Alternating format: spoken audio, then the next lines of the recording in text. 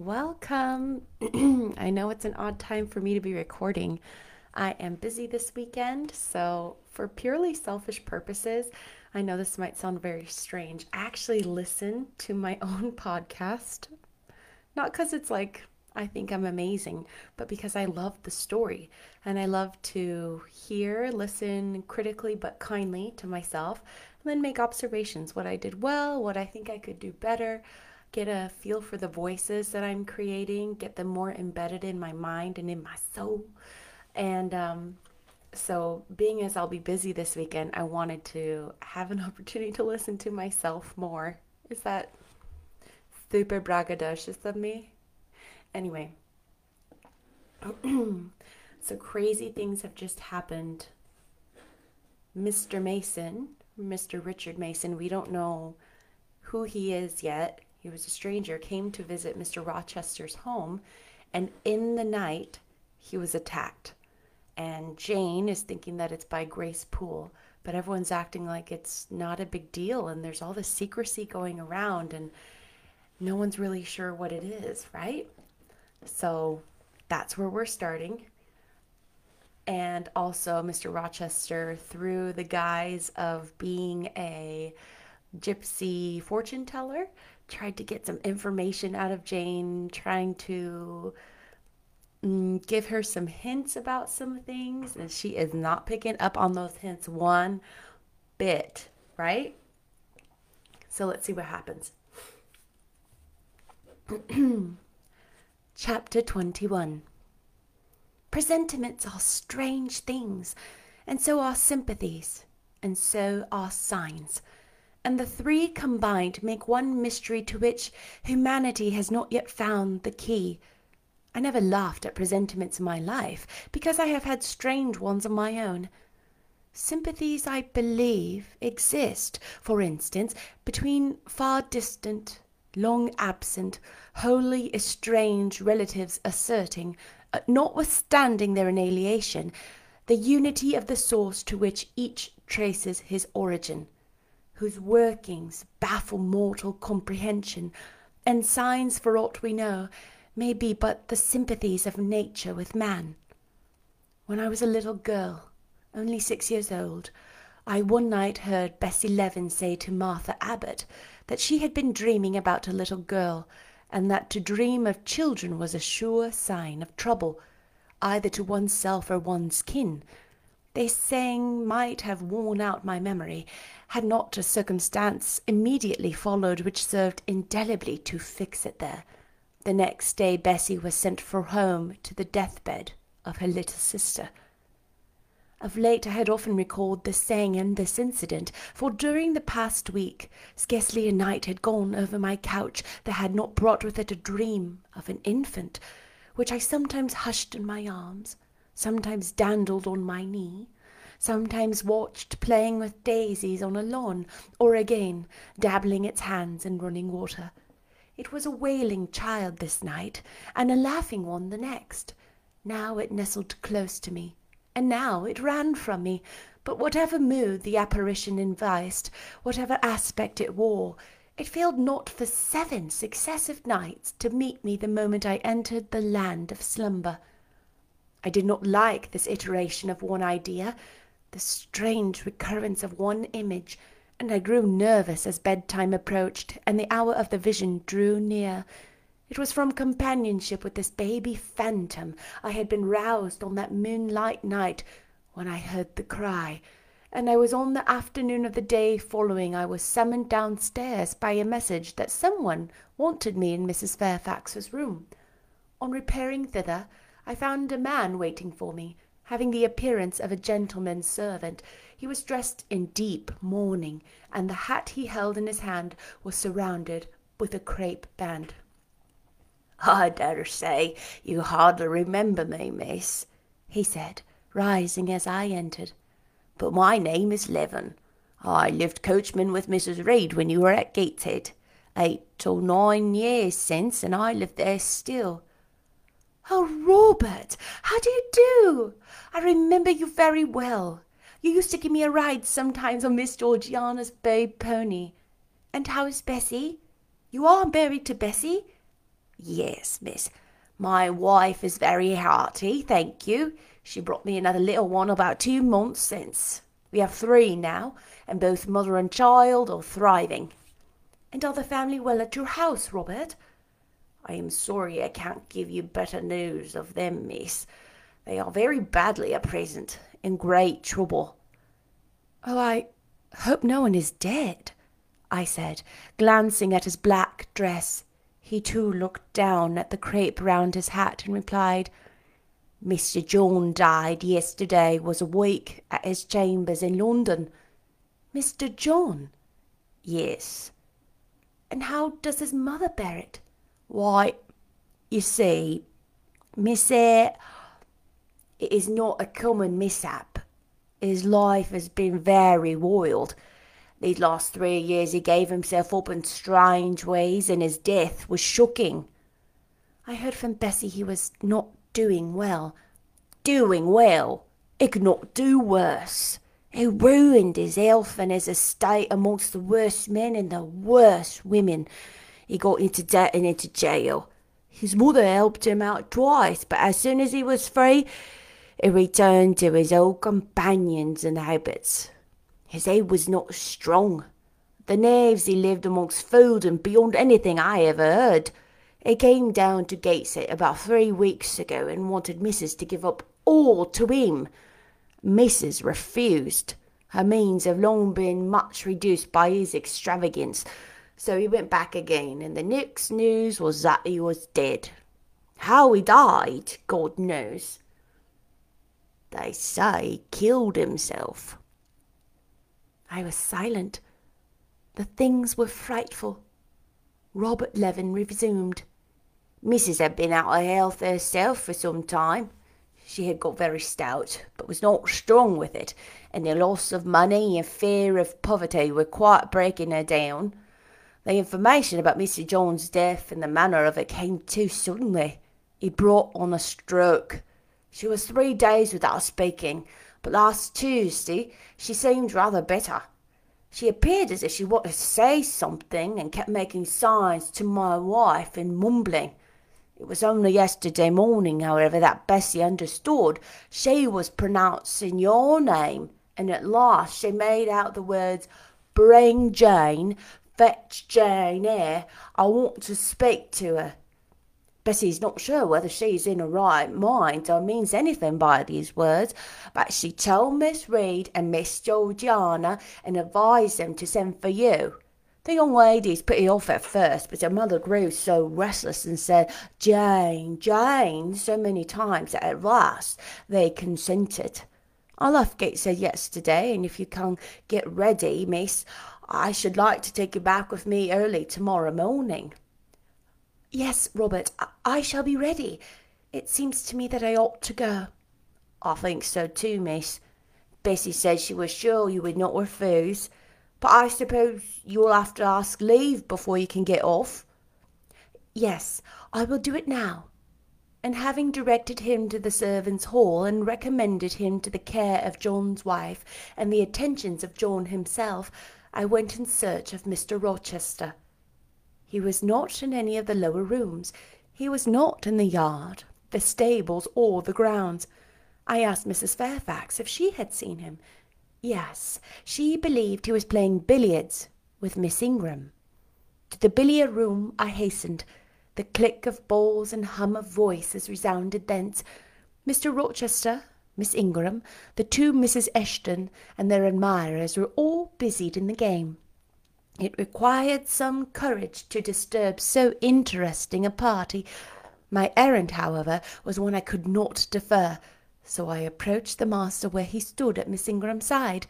She turned as I drew near, and looked at me haughtily. Her eyes seemed to demand, What can the creeping creature want now? And when I said in a low voice, Mr. Rochester, she made a movement as if tempted to order me away. I remember her appearance at this moment. It was very graceful and very striking. She wore a morning robe of sky-blue crepe. A gauzy azure scarf was twisted in her hair. She had been all animation with the game, and irritated pride did not lower the expression of her haughty lineaments. "Does that person want you?" she inquired of Mr. Rochester, and Mr. Rochester turned to see who the person was. He made a curious grimace, one of his strange and equivocal demonstrations, drew down his cue, and followed me from the room.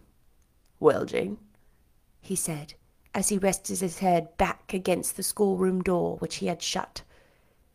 "If you please, sir, I want leave of absence for a week or two." "What to do?" "Want to go?" "To see a sick lady who has sent for me." "What sick lady? Where does she live?" "At Gateshead, in Shire." "Shire? That's 100 miles off. Who may she be that she can send for people to see her at that distance?" "Her name is Reed, sir. Mrs. Reed. Reed of Gateshead." "There was a Reed of Gateshead, a magistrate." "It is his widow, sir." "And what have you to do with her? How do you know her?" "Mr. Reed was my uncle, my mother's brother." "The deuce he was! You told me that before. You always said you had no relations." "None that would own me, sir. Mr. Reed is dead, and his wife cast me off." "Why?" "Because I was poor and burdensome, and she disliked me." "But Reed left children. You must have cousins.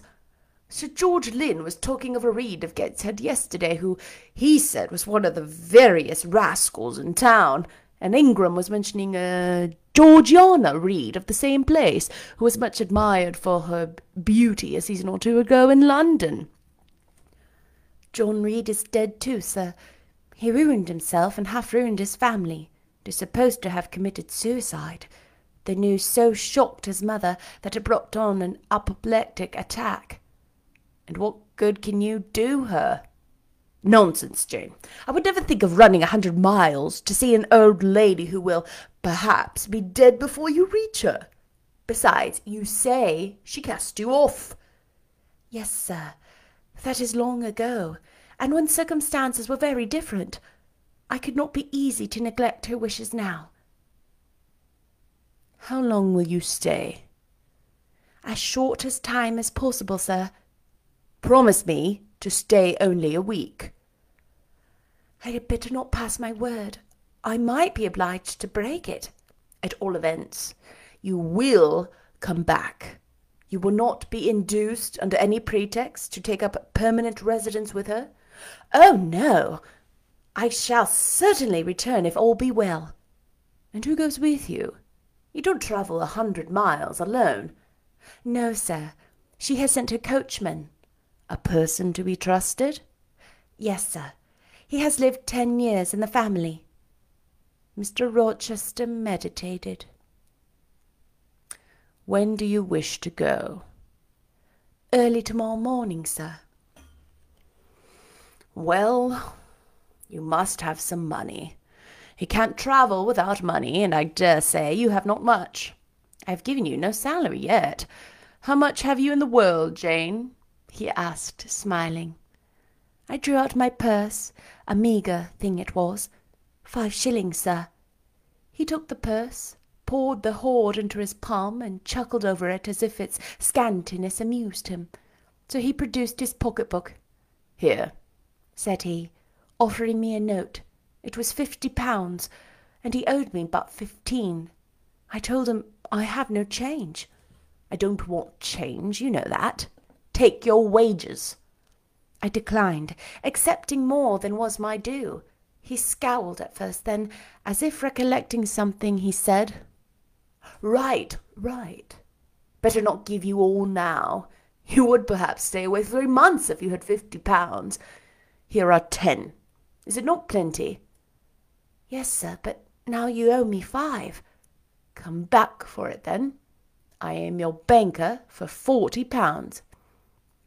"Mr. Rochester, I may as well mention another matter of business to you while I have the opportunity." "Matter of business? I'm curious to hear it." "You have as good informed me, sir, that you are going shortly to be married?" "Yes. What then?" In that case, sir, Adele ought to go to school. I am sure you will perceive the necessity of it. To get her out of my bride's way, who might otherwise walk over her rather too emphatically? There's sense in the suggestion, not a doubt of it. Adele, as you say, must go to school, and you, of course, must march straight to the devil. I hope not, sir, but I must seek another situation somewhere. In course! He exclaimed with a twang of voice and a distortion of features equally fantastic and ludicrous. He looked at me some minutes. And old Madam Reed, or the missus, her daughters, will be solicited by you to seek a place, I suppose? No, sir. I am not on such terms with my relatives as would justify me in asking favours of them, but I shall advertise. You will walk up the pyramids of Egypt, he growled. At your peril you advertise. I wish I had only offered you a sovereign instead of £10. Give me back £9, Jane. I've use for it. And so have I, sir, I returned, putting my hands in my purse behind me. I could not spare the money on mine account. Little girl, said he, refusing me a pecuniary request. Give me £5, Jane. Not 5 shillings, sir, nor 5 pence. Just let me look at the cash. No, sir, you are not to be trusted. Jane? Sir? Promise me one thing. I'll promise you anything, sir, that I think I am likely to perform. Not to advertise, and to trust this quest of a situation to me. I'll find you one in time. I shall be glad to do so, sir, if you, in turn, will promise that I and Adele shall be both safe and out of the house before your bride enters it. Very well, very well. I'll pledge my word to it. You go tomorrow, then? Yes, sir. Early. Shall you come down to the drawing-room after dinner? No, sir. I must prepare for the journey. Then you and I must bid good-bye for a little while. I suppose so, sir. And how do people perform that ceremony of parting, Jane? Teach me. I'm not quite up to it. They say farewell, or any other form they prefer. Then say it. Farewell, Mr. Rochester, for the present. What must I say? The same, if you like, sir. Farewell, Jane Eyre, for the present. Is that all? Yes. It seems stingy to my notions, and dry, and unfriendly. I should like something else, a little addition to the rite, if one shook hands, for instance. But no, that would not content me either. So you'll do no more than say farewell, Jane. It is enough, sir. So much goodwill may be conveyed in one hearty word as in many. Very likely, but it is blank and cool. Farewell.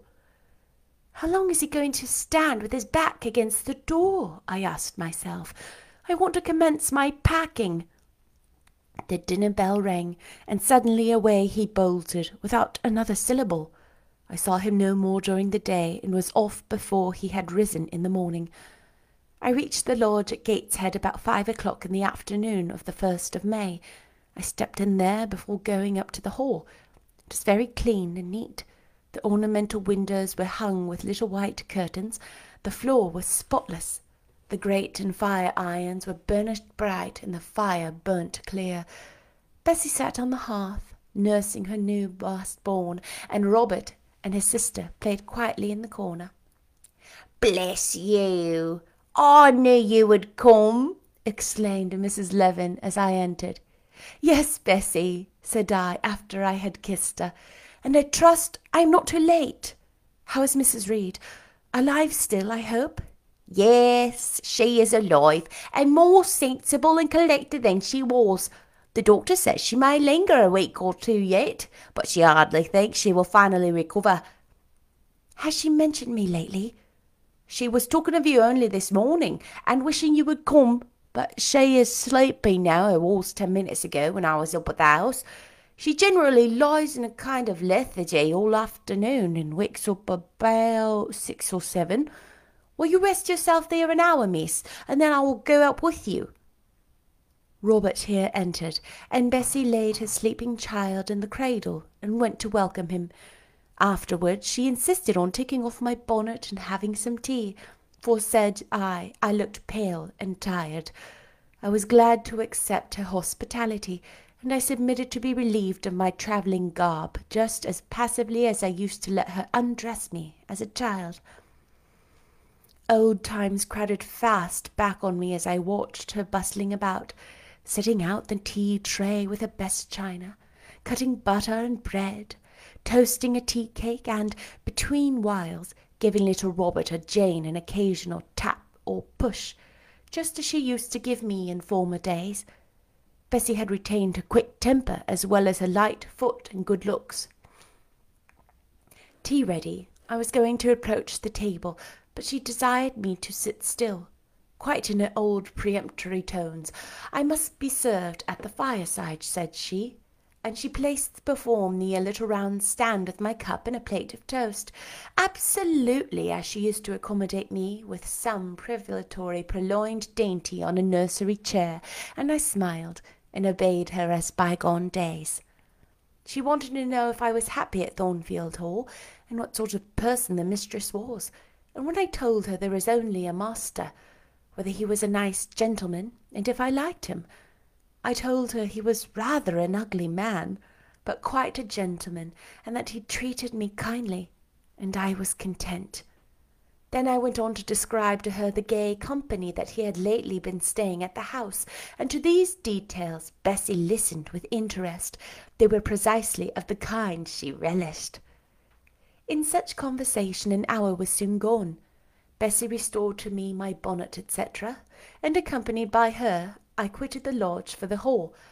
It was also accompanied by her that I had, nearly 9 years ago, walked down the path I was now ascending.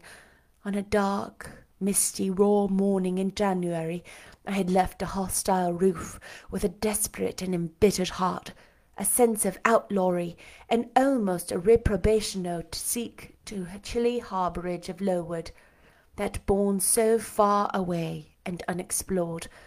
The same hostile roof now again rose before me. My prospects were doubtful yet, and I had yet an aching heart. I still felt as a wanderer on the face of the earth, but I experienced firmer trust in myself and my own powers, and less withering dread of oppression. The gaping wound of my wrongs, too, was now quite healed, and the flame of resentment extinguished. "You shall go into the breakfast-room first," said Bessie, and she preceded me through the hall. "The young ladies will be there." In another moment I was within that apartment. There was every article of furniture looking just as it did on the morning I was first introduced to Mr. Brocklehurst. The very rug he had stood upon still covered the hearth. Glancing at the bookcases, I thought I could distinguish the 2 volumes of Bewick's British Birds occupying their old place on the 3rd shelf, and Gulliver's Travels and the Arabian Nights ranged just above. The inanimate objects were not changed, but the living things had altered past recognition. 2 young ladies appeared before me, one very tall, almost as tall as Miss Ingram, very thin too, with a sallow face and severe mien. There was something ascetic in her look, which was augmented by the extreme plainness of a straight-skirted, black stuff dress, a starched linen collar, hair combed away from the temples, and the nun-like ornament of a string of ebony beads and a crucifix. This I felt sure was Eliza, though I could trace little resemblance to her former self in that elongated and colourless visage.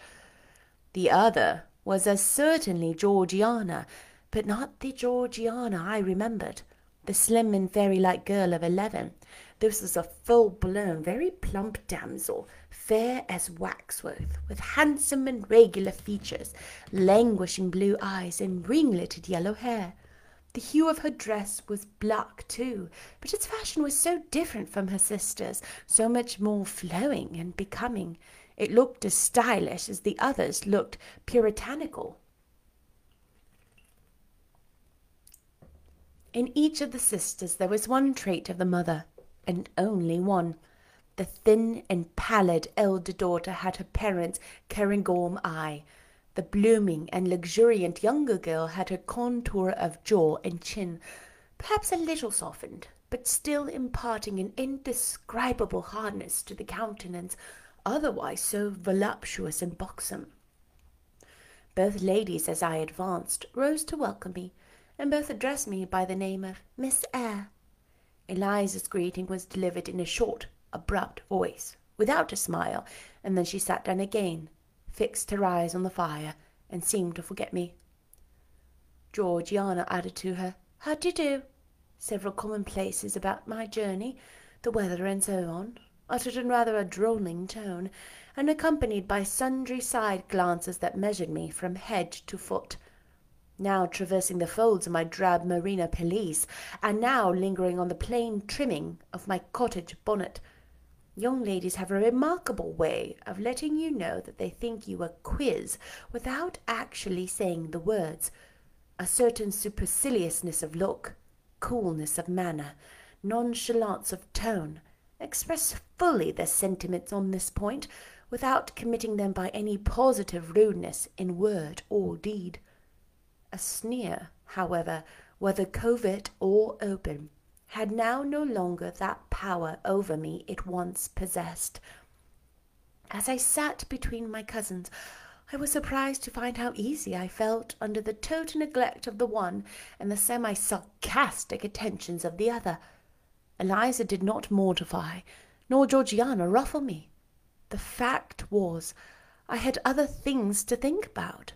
Within the last few months, feelings had been stirred in me so much more potent than any they could raise, pains and pleasure so much more acute and exquisite had been excited than any it was in their power to inflict or bestow, that their airs gave me no concern either for good or bad. "How is Mrs. Reed?" I asked soon, looking calmly at Georgiana, who thought it fit to bridle at the direct address, as if it were an unexpected liberty. "Mrs. Reed? Ah, mamma, you mean? She's extremely poorly.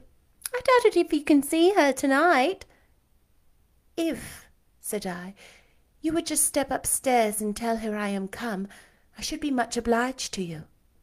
Georgiana almost started, and she opened her blue eyes wild and wide. "I know she had a particular wish to see me," I added, "and I would not defer attending to her desire longer than is absolutely necessary." "Mamma dislikes being disturbed in the evening," remarked Eliza. I soon rose, quietly took off my bonnet and gloves, uninvited, and said I would just step out to Bessie, who was, I dared say, in the kitchen, and ask her to ascertain whether Mrs. Reed was disposed to receive me or not tonight. I went, and having found Bessie and dispatched her on my errand, I proceeded to take further measures. It had heretofore been my habit always to shrink from arrogance, received as I had been to-day. I should, a year ago, have resolved to quit Gateshead the very next morning. Now it was disclosed to me all at once that that would be a foolish plan. I had taken a journey of 100 miles to see my aunt, and I must stay with her until she was better or dead. As to her daughter's pride or folly, I must put it to one side, make myself independent of it. So I addressed the housekeeper, asked her to show me a room, told her I should probably be a visitor here a week or two, had my trunk conveyed to my chamber, and followed it thither myself. I met Bessie on the landing. "Missus is awake," said she. "I have told her you are here. Come and let us see if she will know you."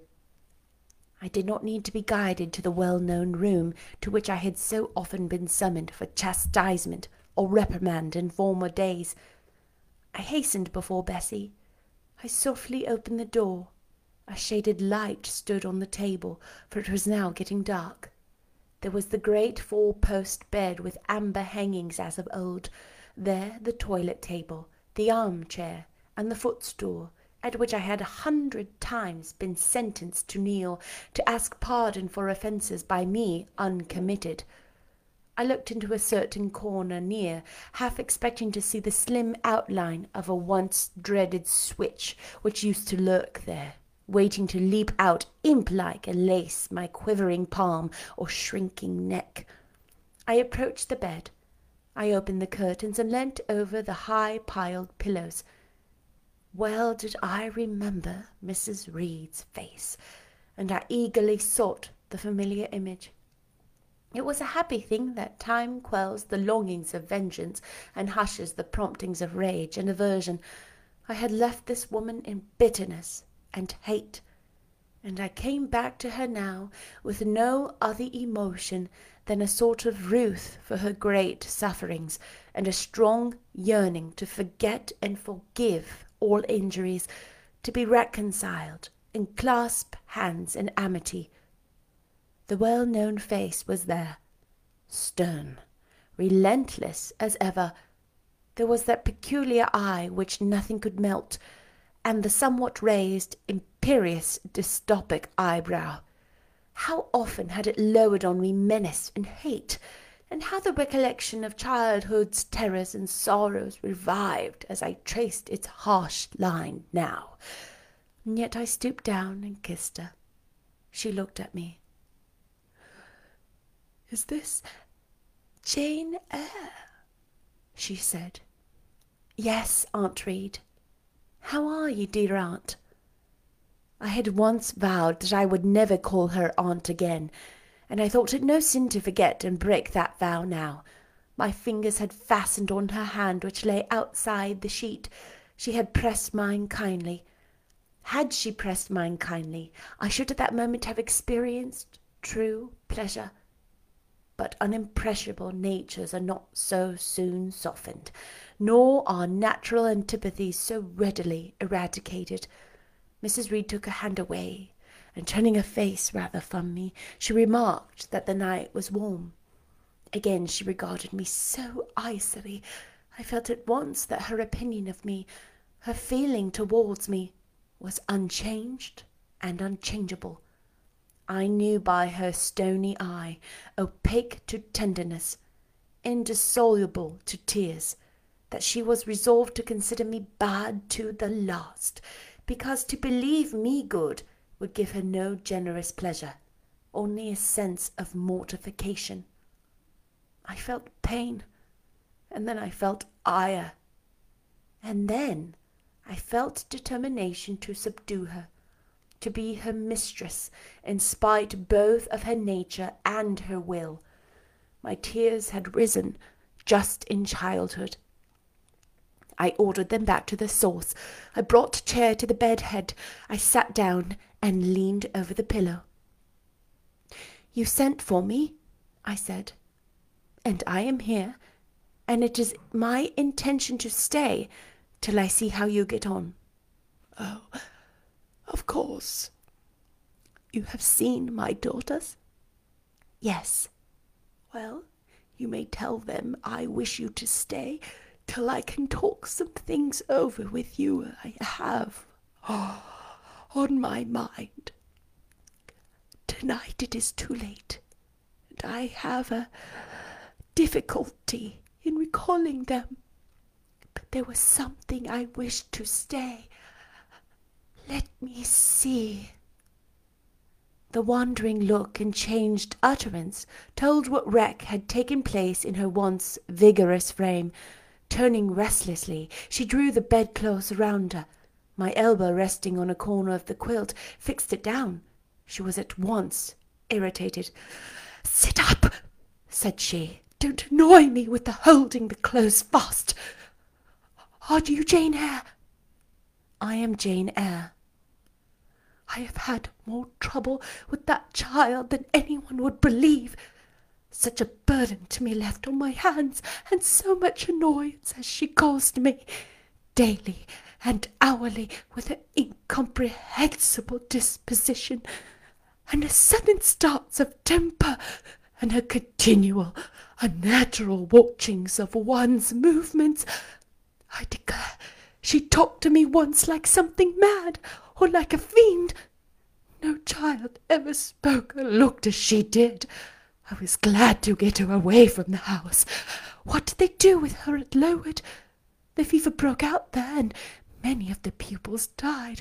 She, however, did not die, but I said she did. I wish she had died. A strange wish, Mrs. Reed. Why do you hate her so? I had a dislike to her mother always, for she was my husband's only sister, and a great favourite with him. He opposed the family's disowning her when she made her low marriage, and when news came of her death, he wept like a simpleton. He would send for the baby, though I entreated him rather to put it out to nurse and pay for its maintenance. I hated it the first time I set eyes on it. A sickly, whining, pining thing. It would wail in its cradle all night long, not screaming heartily like any other child, but whimpering and moaning. Reed pitied it, and he used to nurse it and notice it as if it had been his own, more, indeed, than he ever noticed his own at that age. He would try to make my children friendly to the little beggar. The darlings could not bear it, and he was angry with them when they showed their dislike. In his last illness he had it brought continually to his bedside, but an hour before he died he bound me by vow to keep the creature. I would as soon had been charged with a pauper brat out of a workhouse. But he was weak, naturally weak. John does not at all resemble his father, and I am glad of it. John is like me and my brothers. He is quite a Gibson. Oh, I wish he would cease tormenting me with letters for money. I have no more money to give him. Oh, you're getting poor. I must send away half the servants and shut up part of the house or let it off. I can never submit to do that. Yet how are we to get on? 2/3 of my income goes in paying the interest of mortgages. John gambles dreadfully and always loses. Poor boy, he is beset by sharpers. John is sunk and degraded. His look is frightful. I feel shamed for him when I see him. She was getting much excited. I think I had better leave her now, said I to Bessie, who stood on the other side of the bed. Perhaps you had, miss, but she often talks in this way towards night. In the morning she's calmer. I rose. Stop! Exclaimed Mrs. Reed. There is another thing I wish to say. He threatens me. He continually threatens me with his own death or mine, and I dream sometimes that I see him laid out with a great wound in his throat, or with a swollen and blackened face. I am come to a strange pass. I have heavy troubles. What is to be done? How is the money to be had? Bessie now endeavoured to persuade her to take a sedative draught. She succeeded with difficulty. Soon after, Mrs. Reed grew more composed, and sank into a dozing state. I then left her. More than 10 days elapsed before I had again any conversation with her. She continued either delirious or lethargic, and the doctor forbade everything which could painfully excite her. Meantime I got on as well as I could with Georgiana and Eliza. They were very cold indeed at first. Eliza would sit half the day sewing, reading, or writing, and scarcely utter a word either to me or her sister. Georgiana would chatter nonsense to her canary bird by the hour, and take no notice of me, but I was determined not to seem at a loss for occupation or amusement. I had brought my drawing materials with me, and they served me for both. Provided with a case of pencils and some sheets of paper, I used to take a seat apart from them, near the window, and busy myself in sketching fancy vignettes, representing any scene that happened momentarily to shape itself in the ever-shifting kaleidoscope of imagination. A glimpse of sea between two rocks, the rising moon, and a ship crossing its disk, a group of reeds and water flags, and a naiad's head, crowned with lotus flowers rising out of them, an elf sitting in a hedge sparrow's nest under a wreath of hawthorn bloom. One morning I fell to sketching a face. What sort of face was it to be? I did not care or know. I took a soft black pencil, gave it a broad point, and worked away. Soon I had traced on the paper a broad and prominent forehead and a square lower outline of visage. That contour gave me pleasure. My fingers provided actively to fill it with features. Strongly marked horizontal eyebrows must be traced under that brow, and then followed naturally a well-defined nose with a straight ridge and full nostrils, then a flexible-looking mouth, by no means narrow, then a firm chin with a decided cleft down the middle of it. Of course, some black whiskers were wanted, and some jetty hair, tufted on the temples and waved above the forehead. Now for the eyes.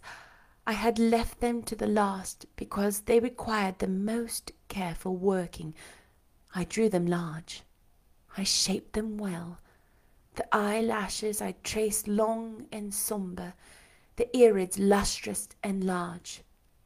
Good, but not quite the thing, I thought, as I surveyed the effect. They want more force and spirit, and I wrought the shades blacker, and the lights might flash more brilliantly at a happy touch or two secured success. There I had a friend's face under my gaze, and what did it signify that those young ladies turned their backs on me? I looked at it. I smiled at the speaking likeness. I was absorbed and content. "Is that a portrait of someone you know?" asked Eliza, who had approached me unnoticed. I responded that it was merely a fancy head, and hurried it beneath the other sheets. Of course I lied. It was in fact a very faithful representation of Mr. Rochester. But what was that to her, or to anyone but myself? Georgiana also advanced to look. The other drawings pleased her much, but she called that an ugly man. They both seemed surprised at my skill. I offered to sketch their portraits, and each in turn sat for a pencil outline. Then Georgiana produced her album. I promised to contribute a water-coloured drawing. This put her at once into a good humour. She proposed a walk in the grounds. Before we had been out 2 hours, we were deep in confidential conversation. She had favoured me with a description of the brilliant winter she had spent in London 2 seasons ago, of the admiration she had there excited, the attention she had received, and I even got hints of the titled conquest she made. In the course of the afternoon and evening these hints were enlarged on, various soft conversations were reported, the sentimental scenes represented, and, in short, a volume of a novel of fashionable life was that day improvised by her for my benefit. The communications were renewed from day to day.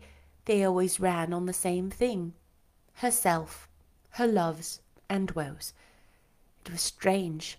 She never once adverted either to her mother's illness, or her brother's death, or the present gloomy state of the family prospects. Her mind seemed wholly taken up with reminiscence of past gaiety, and aspirations after dissipations to come. She passed about 5 minutes each day in her mother's sick-room, and no more. Eliza still spoke little. She had evidently no time to talk.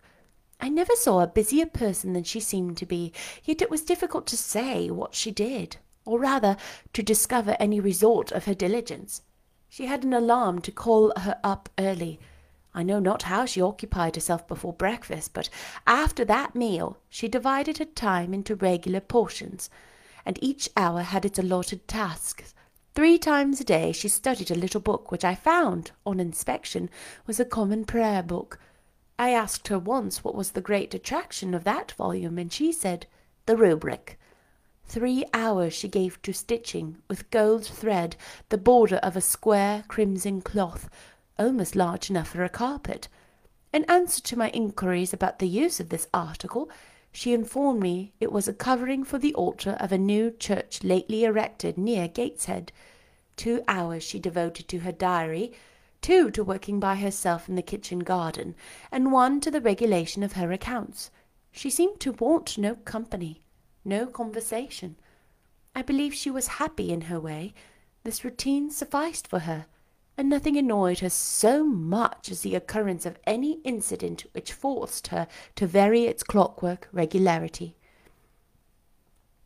She told me one evening, when we were more disposed to be communicative than usual, that John's conduct and the threatened ruin of the family had been a source of profound infliction to her.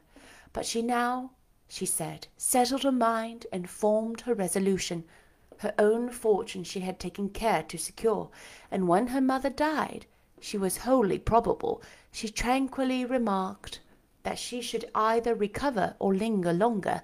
She would execute a long-cherished project, seek a retirement where punctual habits would be permanently secured from disturbance, and place safe barriers between herself and a frivolous world.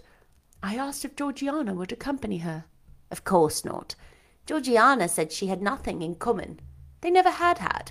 She would not be burdened with her society for any consideration. Georgiana should take her own course, and she, Eliza, would take hers.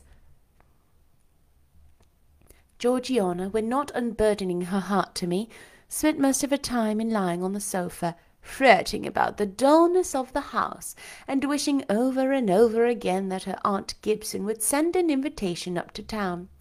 "It would be so much better," she said, "if she could only get out of the way for a month or 2, till all was over." I did not ask what she meant by all being over, but I suppose she referred to the expected decease of her mother and the gloomy sequel of funeral rites. Eliza generally took no more notice of her sister's indolence and complaints than if no such murmuring, lounging object had been before her. One day, however, as she put away her account-book and unfolded her embroidery, she suddenly took up thus: "Georgiana, a more vain and absurd animal than you never certainly was allowed to cumber the earth. You had no right to be born, for you make no use of life, instead of living for, in, and with yourself as a reasonable being ought. You seek only to fasten your feebleness on some other person's strength. If no one can be found willing to burden her or himself with such a fat, weak, puffy, useless thing, you cry out that you were ill-treated, neglected, and miserable. Then too existence for you must be a scene of continual change and excitement, or else the world is a dungeon. You must be admired, you must be courted, you must be flattered, you must have music, dancing, and society, or you languish and die away. Have you no sense to devise a system which will make you independent of all efforts and all wills but your own? Take one day, share it into sections, to each section appropriation to its task. Leave no stray unemployed quarters of an hour, 10 minutes, 5 minutes. Include all. Do each piece of business in its turn and method with rigid regularity. The day will close almost before you are aware it has begun, and you are indebted to no one for helping you to get rid of one vacant moment. You have had to seek no one's company, conversation, sympathy, forbearance. You have lived, in short, as an independent being ought to do. Take this advice, the first and last I shall offer you. Then you will want me no more, anyone else, happen what may. Neglect it, go on as heretofore, craving, whining, and idling, and suffer the results of your idiocy, however bad and insufferable they may be. I tell you this plainly, and listen, for though I shall no more repeat it what I am now about to say, I shall steadily act on it. After my mother's death, I wash my hands of you. From the day her coffin is carried to the vault in Gateshead Church, you and I will be as separate as if we had never known each other. You need not think that because we chance to be born of the same parents, I shall suffer you to fasten me down by even the feeblest claim. I can tell you this, if the whole human race, ourselves excepted, was swept away, and we two stood alone on the earth, I would leave you in the old world and betake myself to the new. She closed her lips. You might have spared yourself the trouble of delivering that tirade, answering Georgiana. Everybody knows you are the most selfless, heartless creature in existence, and I know your spiteful hatred towards me. I have had a specimen of it before in the trick you played me about Lord Edwin Vere. You could not bear me to be raised above you, to have a title, to be received into circles where you dare not show your face, and so you acted the spy and informer, and ruined my prospects for ever. Georgiana took out her handkerchief and blew her nose for an hour afterwards. Eliza sat cold, impassible, and assiduously industrious. True, generous feeling is made small account by of some, but here were two natures rendered, the one intolerably acrid, the other despicably savourless for the want of it. Feeling without judgment is a washy draught indeed, but judgment, untempered by feeling, is too bitter and husky a morsel for human delugitation. It was a wet and windy afternoon. Georgiana had fallen asleep on the sofa over the perusal of a novel. Eliza was gone to attend a Saint's Day service at the new church, for in matters of religion she was a rigid formalist. No weather ever prevented her punctual discharge of what she considered her devotional duties. Fair or foul, she went to church thrice every Sunday, and as often on weekdays as there were prayers. I bethought myself to go upstairs and see how the dying woman sped, who lay there almost unheeded. The very servants paid her but a remitted attention. The hired nurse, being little looked after, would slip out of the room whenever she could. Bessie was faithful, but she had her own family to mind, and could only come occasionally to the hall. I found the sick room unwatched, as I had expected. No nurse was there. The patient lay still and seemingly lethargic, her livid face sunk in the pillows, and fire was dying in the grate. I renewed the fuel, rearranged the bedclothes, gazed a while on her who could not now gaze on me, and then I moved away to the window. The rain beat strongly against the panes. The wind blew tempestuously. One lies there, I thought, one who will soon be beyond the war of earthly elements. Whither will that spirit, now struggling to quit its material tenement, flit when it's at length released? In pondering the great mystery, I thought of Helen Burns, recalled dying words, her faith, her doctrine of the equality of disembodied souls.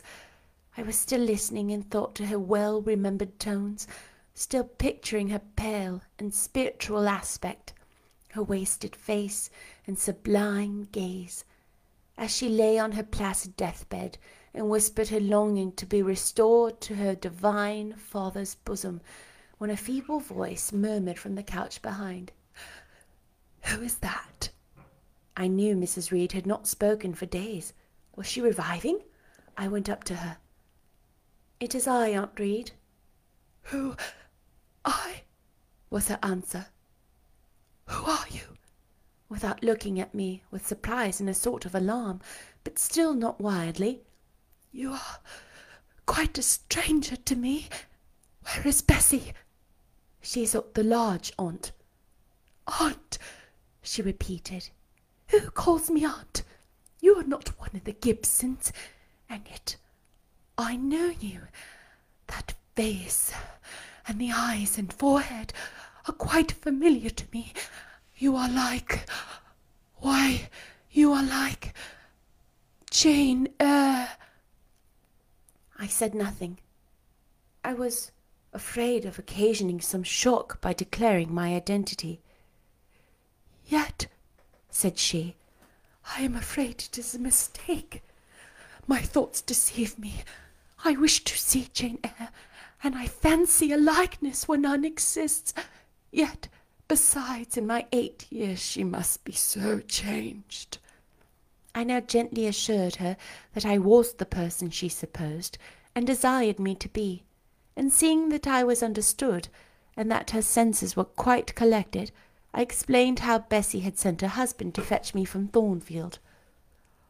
"I am very ill, I know," she said ere long. "I was trying to turn myself a few minutes since, and I find I cannot move a limb. It is as well I should ease my mind before I die. What we think little of in health burdens us at such an hour as is present to me. Is the nurse here, or is there no one in the room but you?" I assured her that we were alone. "Well, I have twice done you wrong, which I regret now. One was in breaking the promise which I gave my husband to bring you up as my own child. The other—" She stopped. "After all, it is of no great importance, perhaps," she murmured to herself. "And then I make it better, and to humble myself, so to her is painful." She made an effort to alter her position, but failed. Her face changed. She seemed to experience some inward sensation, the precursor perhaps of the last pang. "Well, I must get it over. Eternity is before me. I had better tell her. Go to my dressing case, open it up, and take out a letter you will see there." I obeyed her instructions. "Read the letter," she said. It was short, and thus conceived. "Madam, will you have the goodness to send me the address of my niece Jane Eyre, and to tell me who she is? It is my intention to write shortly, and desire her to come to me at Madeira. Providence has blessed my endeavours to secure a competency, and I am unmarried and childless. I wish to adopt her during my life, and bequeath her at my death whatever I may leave. I am, Madam, etc., etc., John Eyre, Madeira." It was dated 3 years back. "Why did I never hear of this?" I asked. "Because I disliked you too fixedly and thoroughly ever to lend a hand in lifting you to prosperity. I could not forget your conduct to me, Jane, the fury with which you once turned on me, the tone in which you declared you abhorred me the worst of anybody in the world, the unchildlike look and voice with which you affirmed that the very thought of me made you sick, and asserted that I treated you with miserable cruelty. I could not forget my own sensations when you thus started up and poured out the venom of your mind. I felt fear, as if an animal that had struck or pushed had looked at me with human eyes and cursed me in a man's voice. Bring me some water, or make haste." "Dear Mrs. Reed," said I, as I offered her the draught she required, "think no more of all this. Let it pass away from your mind. Forgive me for my passionate language. I was a child then. 8, 9 years have passed since that day." She heeded nothing of what I said, but when she had tasted the water and drawn breath, she went on thus. "I tell you, I could not forget it, and I took my revenge. For you to be adopted by your uncle and placed in a state of ease and comfort was what I could not endure. I wrote to him. I said I was sorry for his disappointment, but Jane Eyre was dead. She had died of typhus fever at Lowood. Now, act as you please. Write and contradict my assertion. Expose my falsehood as soon as you like. You were born, I think, to be my torment. My last hour is racked by the recollection of a deed which, but for you, I should never have been tempted to commit. If you could be but persuaded to think no more of it, aunt, and to regard me with kindness and forgiveness. You have a very bad disposition, said she, and one to this day I feel it is impossible to understand how for 9 years you could be patient and quiescent under any treatment, and in the 10th break out all fire and violence. I can never comprehend. My disposition is not so bad as you think. I am passionate, but not vindictive. Many a time as a little child I should have been glad to love you, if you would have let me, and I long earnestly to be reconciled to you now. Kiss me, aunt. I approached my cheek to her lips. She would not touch it. She said I oppressed her by leaning over her bed, and again demanded water. As I laid her down, for I raised her and supported her on my arm while she drank, I covered her ice-cold and clammy hand with mine. The feeble fingers shrank from my touch, and glazing eyes shunned my gaze. Love me, then, or hate me, as you will, I said at last. You have my full and free forgiveness. Ask now for God's, and be at peace. Poor, suffering woman! It was too late for her to make now the effort to change her habitual frame of mind. Living, she had ever hated me. Dying, she must hate me still. The nurse now entered, and Bessie followed. I yet lingered half an hour longer, hoping to see some sign of amity, but she gave none. She was fast relapsing into stupor, nor did her mind again rally. At 12 o'clock that night, she died. I was not present to close her eyes, nor were either of her daughters. They came to tell us the next morning that all was over. She was by that time laid out. Eliza and I went to look at her. Georgiana, who had burst into loud weeping, said she dared not go. There was stretched Sarah Reed's once robust and active frame, rigid and still. Her eye of flint was covered with its cold lid. Her brow and strong traits wore yet the impress of her inexorable soul. A strange and solemn object was that corpse to me. I gazed on it with gloom and pain. Nothing soft, nothing sweet, nothing pitying or hopeful or subduing did it inspire, only a grating anguish for her woes, not my loss, and a sombre, tearless dismay at the fearfulness of death in such a form. Eliza surveyed her parent calmly. After a silence of some minutes, she observed, "With her constitution, she should have lived to be a good old age. Her life was shortened by trouble." And then a spasm constricted her mouth for an instant.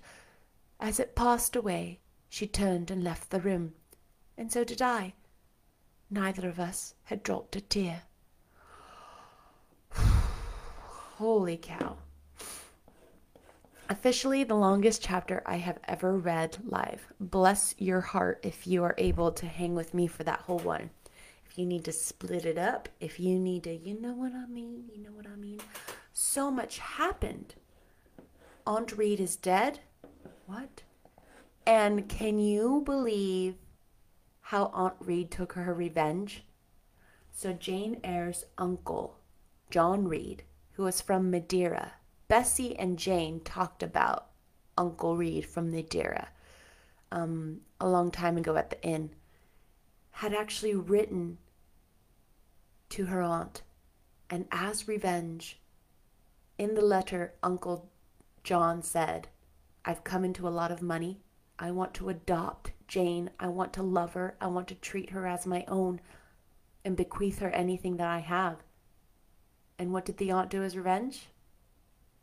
She said she had died at Lowood School during the typhoid fever.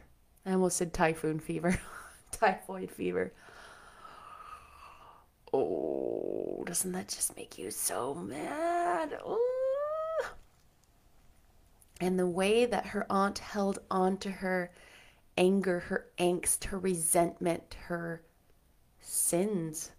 Like she felt bad enough and knew she did wrong in those things enough to tell her because she feared the repercussions of hell or whatever she thought she was going to, her afterlife, but not enough to really change her soul, you know, to inspire any genuine empathy, remorse, desire to connect with Jane. And how did Jane respond?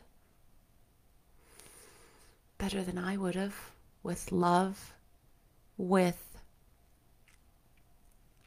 pity, remorse for her aunt's choices, not remorse for what she had lost as her niece, but remorse for her aunt's choices. Oh man, this is getting good. So dramatic. Who knew that we would be seeing Eliza and Georgiana and Aunt Reed again? We are now at page 366 of 691. I am excited I won't see you tomorrow. This is kind of tomorrow's video. But we will see you on Monday or Tuesday, my time. Okay? I'll see you then. Ooh, I am all sweaty. Bye.